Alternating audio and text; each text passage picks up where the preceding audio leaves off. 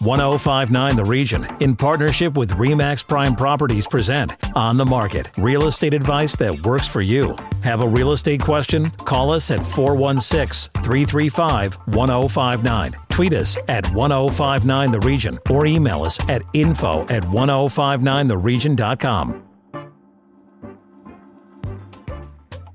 You're listening to 1059 The Region, and welcome to On the Market. This is York Region's exclusive radio real estate show. I'm station manager Tina Cortez, and my co-host and real estate expert is Asif Khan with RE/MAX Prime Properties. Thank you, Tina. Our guest today is Ron Sally, broker-owner of RE/MAX Millennium right here in Vaughan. Ron, welcome to the show. Thank you, Asif and the team, and thank you for inviting me. You know, we've had a lot of discussions on this show about Vaughan condos, Ron, and being here, tell us what you see in the Vaughan market. And, the condo market is just booming here right now. Yeah, so the pre-construction market has been on fire for the last couple of years, and I don't see it slowing anytime soon. I think the reason for that is the price point, and I think it's the lucrative deposit structures that builders come out with, and it gets a chance for somebody to invest in a property early later down the road. And based on certain of the stats that we've seen a good portion of investors that usually started out buying the condos because compared to detached home prices, they were a lot less lower. But now what we've seen the detached pricing and the condo pricing come relatively the same in the Toronto region. But still in the 905 area, there's still a big disparity with the detached homes. The home prices of semi-detached are still relatively a lot higher compared to a pre-construction condo, which means that anyone that buys in, they're getting a big jump into home ownership. Now, what about the Vaughan subway? How much of a role has that played in the condo boom in Vaughan? Massive, massive. Anytime we've seen a pre-construction development do phenomenally well is for the following reasons. The close proximity to transportation, whether it's a subway, whether it's streetcars, whatever the case may be, transportation is a big factor because commuting, a lot of us commute on a day-to-day basis. And the transportation factor and the location of what's around and the amenities that take place also make a very big difference. So specifically, if we look at the downtown core, walking distance and the walk factor, walk score we call it, is a big selling point, and the transportation score is also a big selling point. Now, in the 905 area for Vaughan specifically, coming to that, the transportation hub, it's 45 minutes to downtown Toronto. You have 11 minutes to York University. You can go anywhere around. So basically the connectivity that was missing for a lot of the years, we've finally taken advantage of that. Are we going to continue to see that construction along Highway 7? Because it seems like the entire corridor is filled with condos. Is that going to continue? Yes, it's going to continue. And the reason for that is because the city has put a lot of development into place to grow.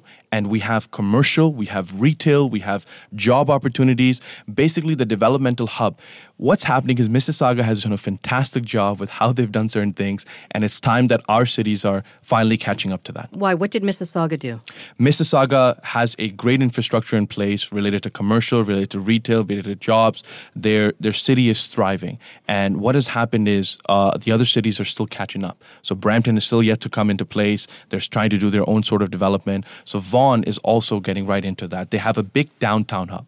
What we like to call it is the new downtown of each suburban city. That's what we call it. And with all the hype about these condos and people jumping in, we've seen the average price of a condo in Vaughan jump over the last even 6 months. And that has to do, of course, with the subway. But if you drive down Highway 7, you're going to see all these buildings popping up. But at the same time, we've heard some horror stories about buildings being canceled or projects being canceled. That's right. What about that? We've had a lot of irate callers in asking about, what's happening with these developers, and especially when you hear developers canceling projects and then announcing plans for massive projects down the street. So coming back to that, I know Vaughan had two notorious developments that got cancelled.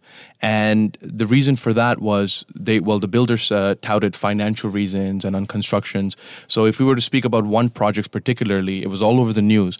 Basically, this was called the restrictive covenant on a piece of land. Now, it was there in the agreement. A lot of lawyers overlooked it. And what happens is this: when you have a strong demand for a product, and I was having a discussion with a lawyer about this as well, and he was giving a presentation in our office, and he says, look, here's the thing. You have a big lineup. You're having affordable units. Everybody's going crazy trying to get a piece of the property.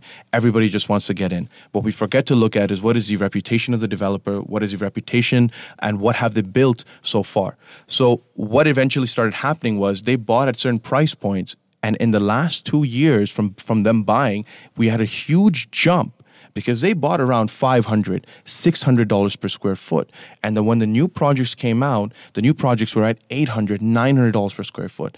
Look at how much money was on the table, right? That's from an investment per point of view. Let's look at the people who actually were buying so they can eventually live in those units. And I know some people who bought in that building, and unfortunately they said, you know what, we were going to move in with our families. They bought really good, nice penthouses for the price, but they're like, now at this point, we can't even afford it because those same units that they bought around $500,000, $600,000, they're around $800,000. And there's no recourse for those people. There's no recourse. And it's sad to say, but unfortunately, the development agreements are always one-sided, okay?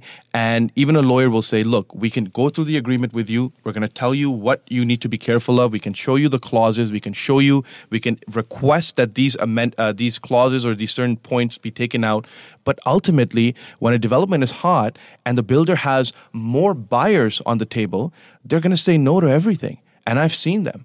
And I've seen them say, no, whether you want it, you have to abide by our terms. And if you don't want it, well, we have another buyer ready to go. So I guess as a buyer, it has to do with your risk tolerance. Am I willing to take this chance? Because really, I'm going in with very few safeguards. It really is. And when you look at resale, at least you know that the building's already there. And with condo developments, it kind of gets blown out of proportion because if you look at the number of developments going on within the GTA right now, how many actually get canceled? And it's those few that give everyone else a bad name. You know, trust your realtor, and we'll tell you what we think of certain developers. It's not guaranteed for sure, but we've done our homework. We've dealt with a lot of developers, and like Ron said, you have to know the reputation of the builder before you go into these because you don't know what you're getting yourself into otherwise. Asif, to add on to exactly what you said. So when we come down to buying of the development, okay, so you made a great point that you have to know the reputation of the developer. What makes a good development in the first place? You have location, you have transportation, and you have area amenities. And then all the incentives, then all the other things come into big factor. And of course, the biggest thing that customers should always look at is a price point as well. For a reputation of developer, it's not just, hey, they have a fantastic name. What have they built so far? What is currently standing right now? Now, what I did is I did a quick search. I said, what are the canceled projects? Our canceled projects, look, based on the amount of projects in the GTA right now, in 2018, we had about 10 to 12 canceled projects all in all. Okay, I think the numbers that came out was about 4,000 or 5,000 suites that were canceled. Don't quote me on that number. There's something on that. Then this year so far, we've had 2 cancellations or 3 cancellations. Now, what I did is I said, let me look at the developer. And out of those cancellations that took place, there was only maybe 2 developers that already had something that they were working on and they're doing. But the other developers I looked at, I said, man, I've never heard of these guys before. So as a consumer perspective, you should really buy with caution to make sure that, you know what, am I getting myself into the right thing and is this going to go ahead? So a couple of questions I always recommend my clients. I say, look, if you're buying a pre-construction condo, let me find out for you. I asked the builder, I said, do you have permits in place?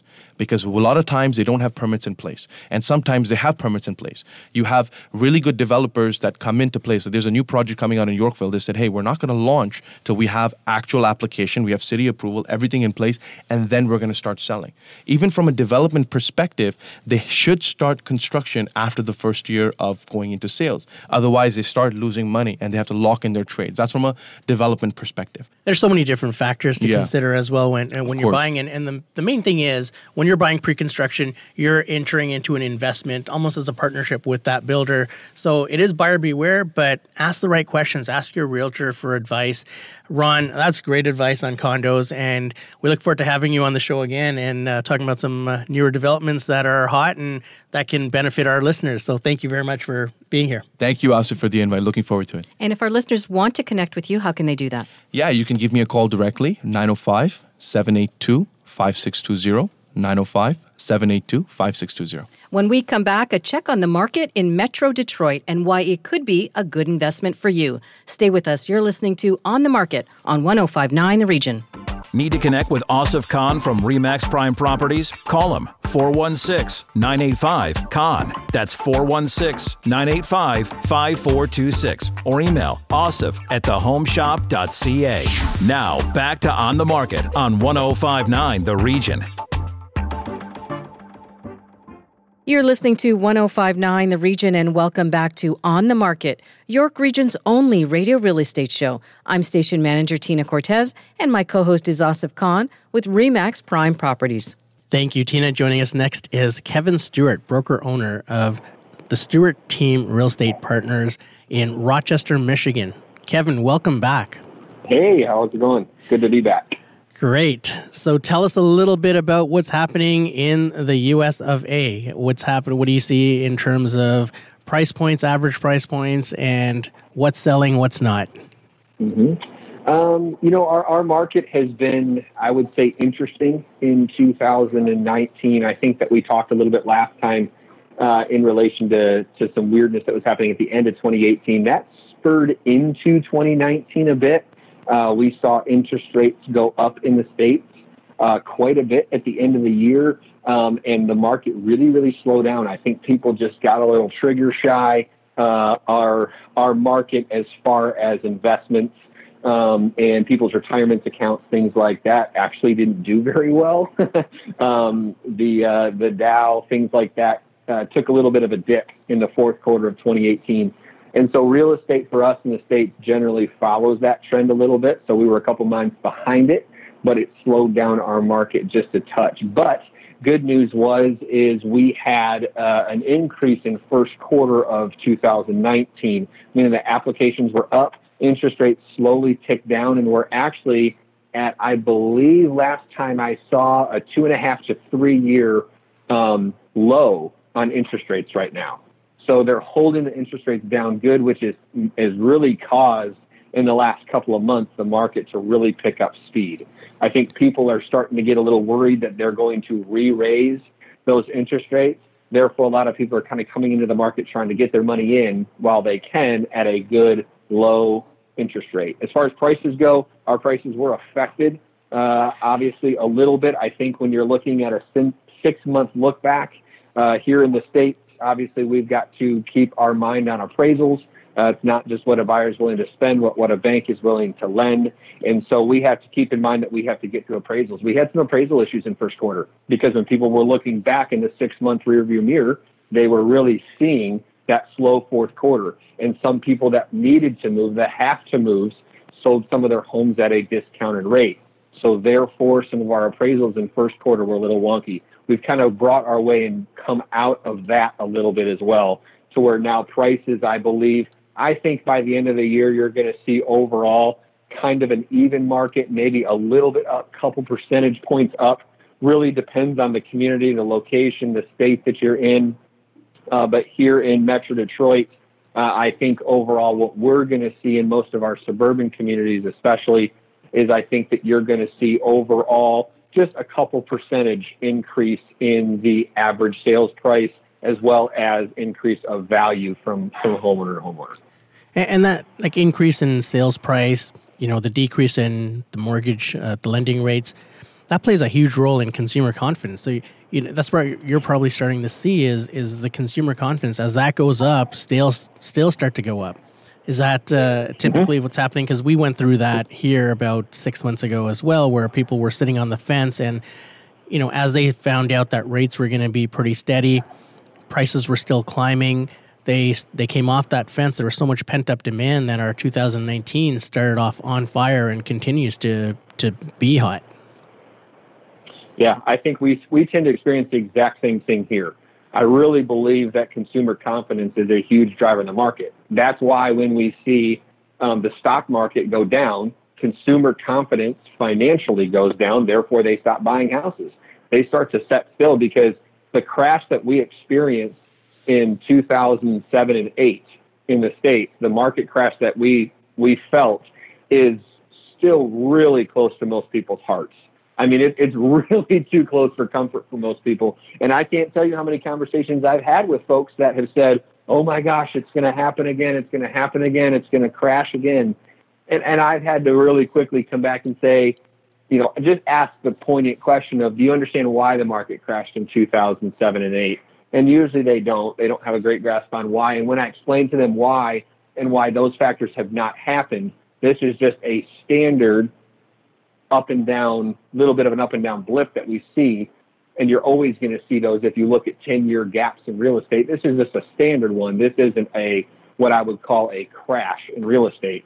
And so, but customer confidence is what leans into that, and customer fear as much as anything, because in our area, you still get a lot of consumer fear, people that are honestly scared to make a move, especially since in the last 9-10 years, the market has gone up, up, up, up, up. We've had big, sometimes very big increases in our annual, the annual increase that we've seen over the last decade. And so because of that, people get fearful that we're going to experience another crash. Well, that's not the case. We've just taken ourselves back to flush.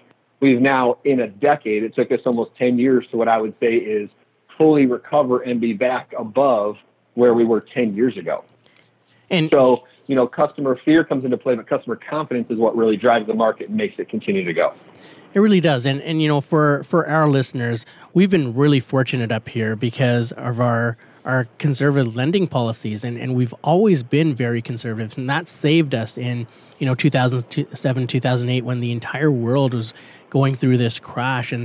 And just to educate our listeners, it was the subprime market that caused the crash or caused the major disruptions in the U.S. housing market, which we never had here. So that's why we were able to rebound after a month and a half, whereas you guys felt it for a few years. And I think education is the key, Kevin, and you're doing it the right way, where you're educating people to say, this is not a crash or a recession.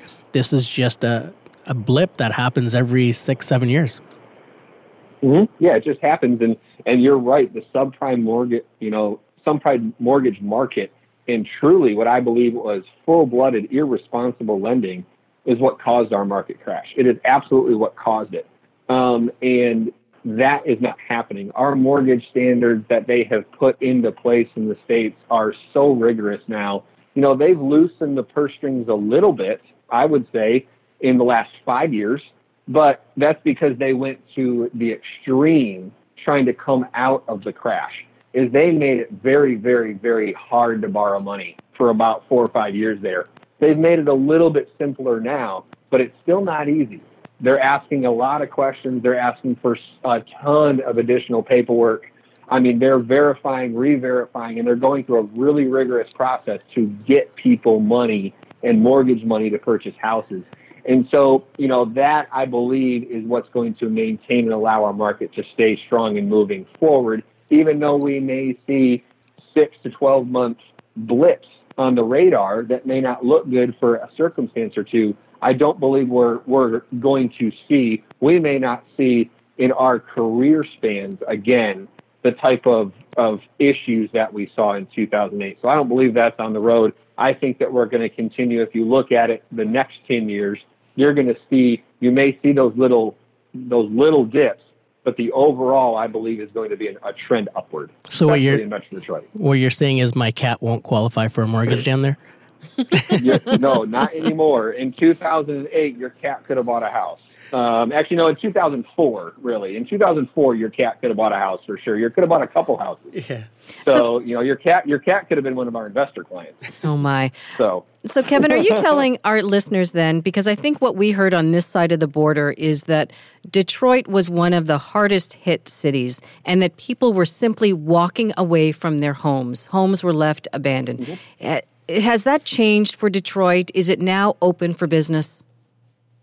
Oh, absolutely. We had, I have never checked the accuracy of this statistic, but of the homes that were foreclosed in the United States, a third of them at one point I was told were Metro Detroit. Oh my. Wow. That's bad, right? That's really bad. Yeah. We were hit probably as hard and for a longer period of time than than any other state out there.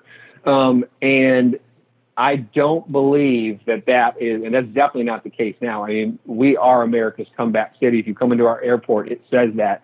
Everything is a rally cry of people rallying around the city of Detroit, starting there and then moving its way into the suburbs, about how great it is to be in Detroit. And I think that we are definitely out of that burst. There's definitely still areas that need work, need help, that aren't great.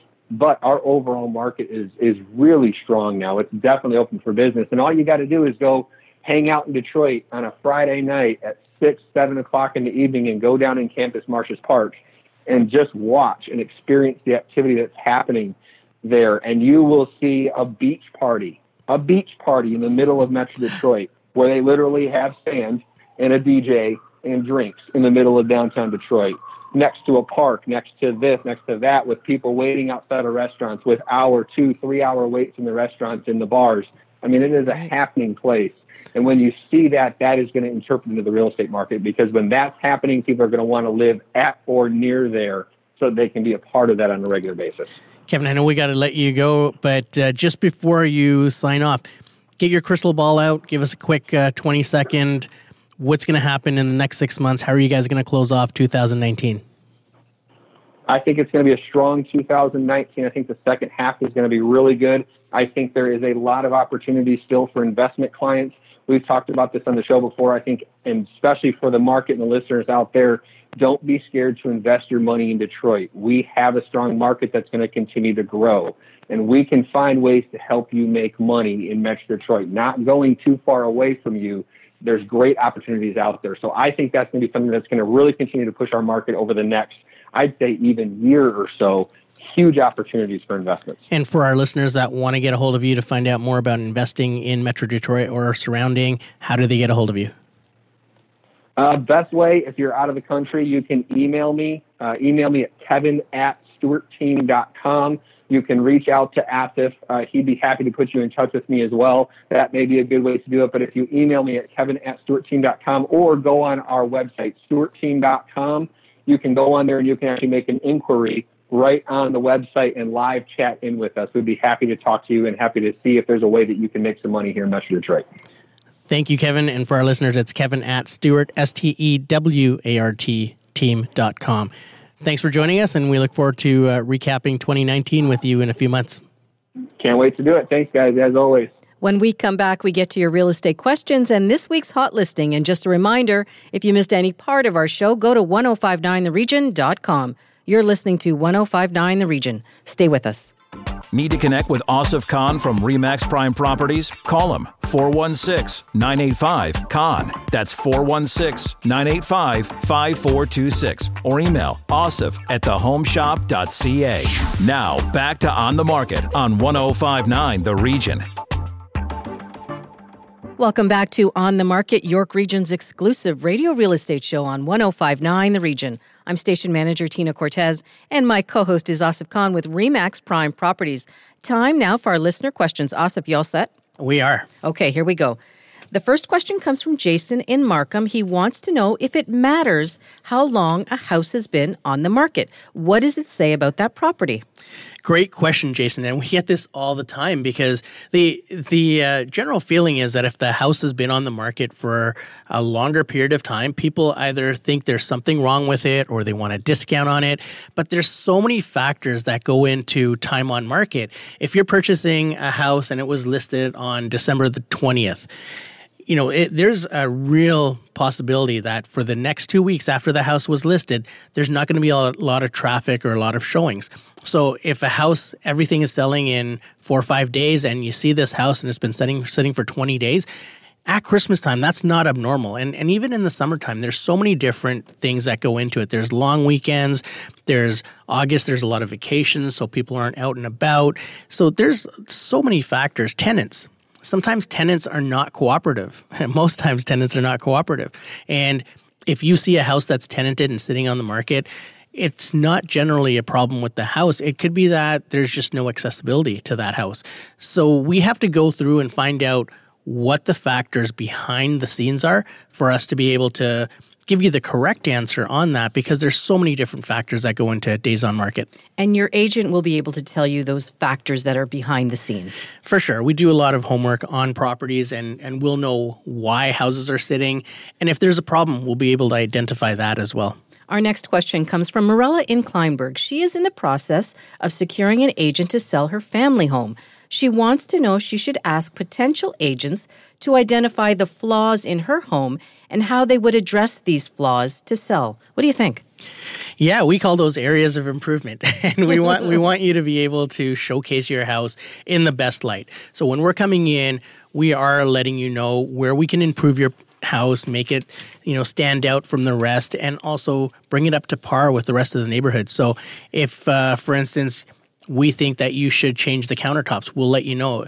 We just had a house where we asked them to change the flooring in the kitchen because it was the only part of the house that we needed improved prior to putting it in for sale. So there's a lot of areas that when we go in for our first meeting, we will point it out and also give you a timeline and maybe recommendations on where you can find those improvements. So Morella's request is not unusual. No, it's not at all. And it's not unusual then to invest in changing a countertop or changing a kitchen floor when you're getting ready to sell? It really isn't because, again, what we weigh is your return on investment. So if you say, I'm going to finish the basement and spend $30,000, you may only get $35,000 from a finished basement. So we're going to say, well, don't trade money because someone's going to want to come in and do it themselves the way they want. So you're better off giving them the $30,000 off the house for them to come in and do it.